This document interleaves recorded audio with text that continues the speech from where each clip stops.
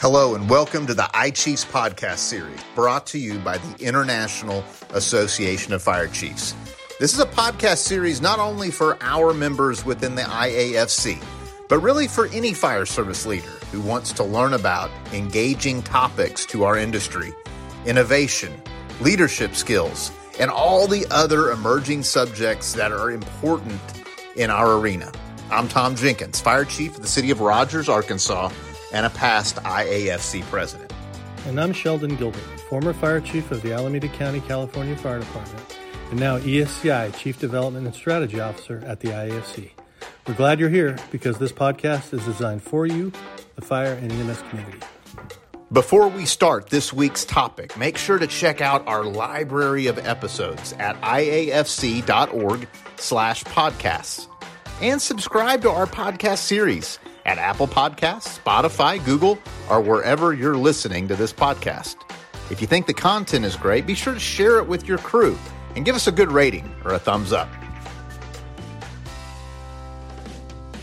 Well, we're joined today with a guest that has, in my opinion, celebrity status among the fire service because he was the initial incident commander at what was and still is the most violent incident of domestic terrorism that the country has ever experienced, and that's in the city of New York on September the 11th, 2001.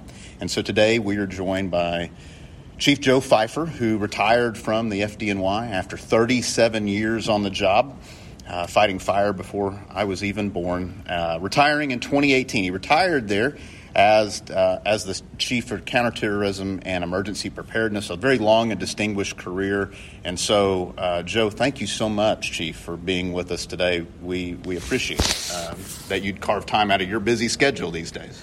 Thank you, Tom. It's always good to talk to you and to talk to the firefighters and chiefs. My pleasure. Well, it's an honor, and it always is to see you. I've always admired not only how you conducted yourself that day, even today when I listened to you talk about being self-aware enough to slow your thinking down and what was a cascading incident. You're a true professional, and your continuous commitment to this business is a testimony to just the kind of person you are, and it's great to be here. While September 11th is part of your biography, no doubt, I was curious, can you tell our audience, our listeners, a little bit about your career prior to 9/11? How did you get to the 1st Battalion in the borough of Manhattan? Yeah, so I actually started my fire career as a volunteer firefighter in New York City at Rockaway Point Volunteer Fire Department, which is in Queens. So one of a half a dozen still volunteer fire departments which serves the beach community. And the volunteers had four-wheel drive fire trucks. And I started that when I was 18. Well, that's unbelievable. So you get on the job in what year? And then I get on FDNY in 1981. 1981. And tell me about, battalion chief in a city the size of New York is a lot of responsibility, but that's a long ladder to climb. Where did you promote? Did you always serve in the borough of Manhattan, or? I started off in Brooklyn. Okay. In Crown Heights and Bed-Stuy in engine 234, and then I went to the truck across the floor, literally, after 3 years to the ladder 123. So this was the time that the city was burning. There was a lot of arson fires, and the poor communities were suffering. And I had a fire, or responded to a fire on every tour that I worked. And they were straight tours. There weren't 24s back then because we just went to too many fires. And sometimes as many as 3 occupied structural fires in one tour. Wow, that's unbelievable. So you saw a lot of change, I guess, throughout your career. How long had you been a battalion chief prior to September the 11th? Before September the 11th, I was, I guess, a battalion chief for 4 years. So for 4 years. So you were seasoned by the time you encountered that horrific day. So today I'm visiting with Chief Pfeifer at Fire Rescue International. We're here in Charlotte together. And I'm curious, I watched you on stage with the other guests, that panel that was just, that was moving for me in the audience. I can't imagine what it had been like for you all. How did it feel to talk about that day almost 20 years later in the out there on the stage today? Well, today was a special day because we were talking to firefighters and the fire chiefs. So it felt what we wanted to do, Chief Commissioner Cassano, Chief Jim Schwartz, and Special Agent in Charge Chris Combs, and myself, what we wanted to do was to make it feel like we're sitting around a firehouse table, a kitchen table in a firehouse, and just telling the stories.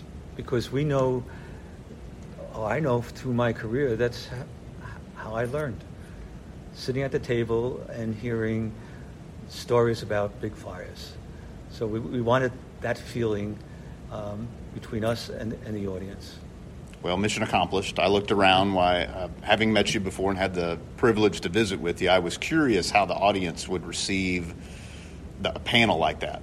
Any one of you individually would be, I think, a big deal for fire service professionals. So to have all four of you is almost overwhelming. They were transfixed, and they were listening. And so mission accomplished with that. I'm curious, one of the comments that I heard today that really struck with me, and as a former chief of counterterrorism and emergency preparedness in our nation's largest city, arguably the most complex environment to do that job, the FBI Special Agent in Charge, Chris Combs, said that while there was a lot of good things that happened, specifically at the Pentagon site in Arlington, that some of the lessons learned that were maybe in that after-action report, probably in the after-action report on the Trade Center, from the Trade Center, he says he still sees that in these large incidents, whether they're active shooters or something else. Do you think that the fire service has made some progress in terms of how we handle these large, complex incidents? Do you agree with Special Agent in Charge Combs when he says that a lot of the problems we have then he still sees now? What are your thoughts? Well, we use a term, especially as we approach the 20th anniversary, never forget. And certainly we should never forget our first responders who died that day, and the actually 2,977 people who died in the attacks in New York, at the Pentagon, and in Pennsylvania. But there's another thing we should never forget, and that's the lessons we learned. And one of the biggest lessons is that we need to work together. That the fire service and law enforcement need to stand arm in arm. And not only do we have to stand next to each other at big events, we also need to share information. And part of that is sharing intelligence. I never thought when I started my fire career that I would have a top secret clearance, but when I was the chief of counterterrorism, I did. I don't have it anymore, so I have no more secrets. But I think we build relationships with our partners, and that's something you have to work on every day. So it's not like, oh, those guys did it and we just follow along.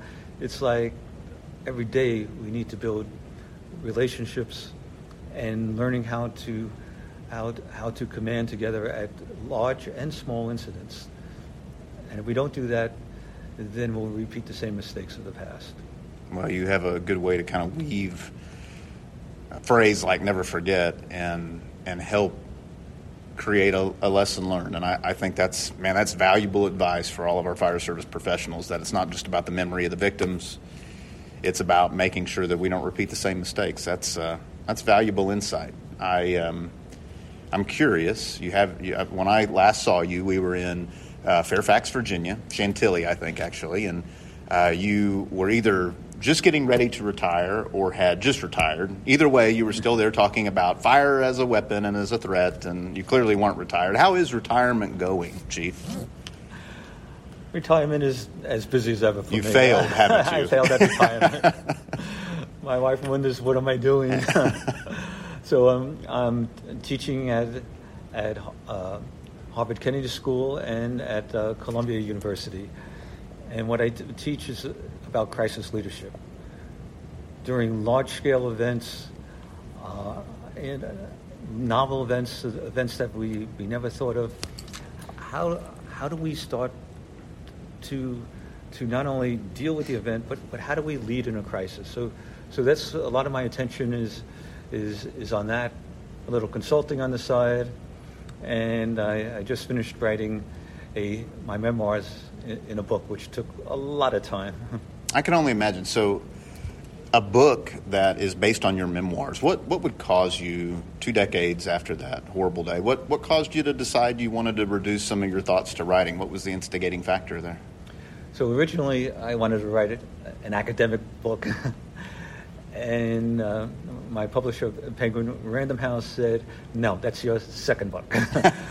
So my first book is a historical story, or I should say a personal story. What was it like for me going through that day? What was it like for my firehouse? Engine 7 and ladder 1.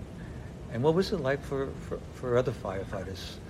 So what they'll hear in my book entitled Ordinary Heroes is the story of these ordinary heroes that I saw in 9/11 and what it felt like for me to lead people during a very complex incident where things were happening very quickly.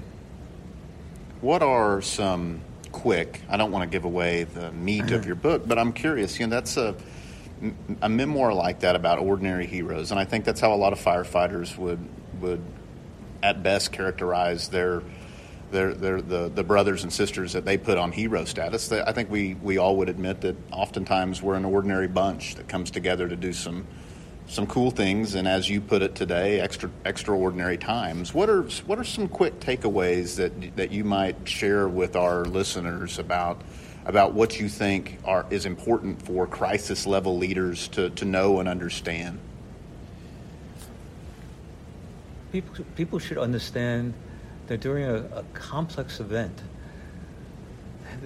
many things are happening all at the same time.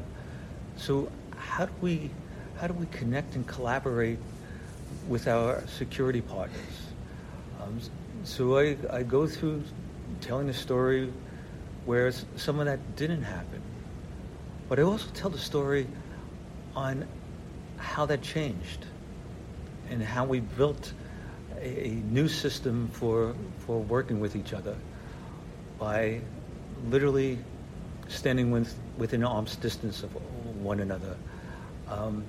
By bringing a diverse group of responders together. So it's not just fire chiefs gathering at a big incident. It's fire chiefs standing next to police chiefs and EMS chiefs. And as the incident grows, there's many other agencies working with state, local, tribal, and territorial. All this coming together, and that's a demanding load on leaders. So what I talk about is some of those skills that we need to develop within the fire service to deal with complex incidents. And in the book, I tell it on a very personal level. Now, I can only imagine, present company included, that people are going to want to read these memoirs. When does the book come out, and how would interested parties be able to purchase it? The book is going to be published on September 7th, and it'll be available on anywhere you buy books. It'll be on Amazon, of course, and in many of the other bookstores.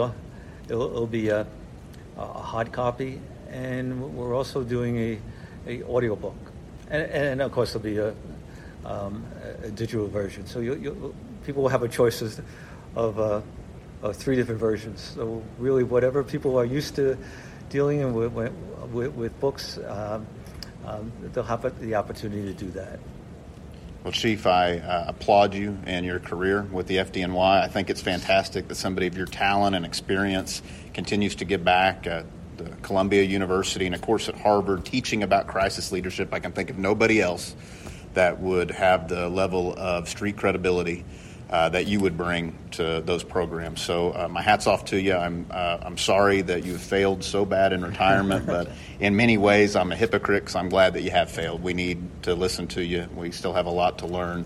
We've been talking today with Joe Pfeifer, who retired from the FDNY as the Chief of Counterterrorism and Emergency Preparedness. This is one of two podcasts that we'll be doing about 9/11. We'll be hearing in a future podcast from our friends at FirstNet talking about communications, both data, telephonic, radio communication, and how far we've come from that day. And so, Joe, thank you so much for taking the time to visit with me today. I hope you know how much it means to the fire service to carve out a little bit of your busy schedule and be able to visit with you. Thank you, Tom. It's always a pleasure to talk to you and our firefighters. Thank you. Thank you to our listeners. Be sure to download our podcast, follow us, give us some reviews, and, of course, always submit your ideas for people like Chief Pfeifer that you'd like to listen to and learn from. We're honored to have you download and listen to us, and we look forward for you to join us on our next podcast. Thank you, Chief Pfeifer, and thank you to our listeners.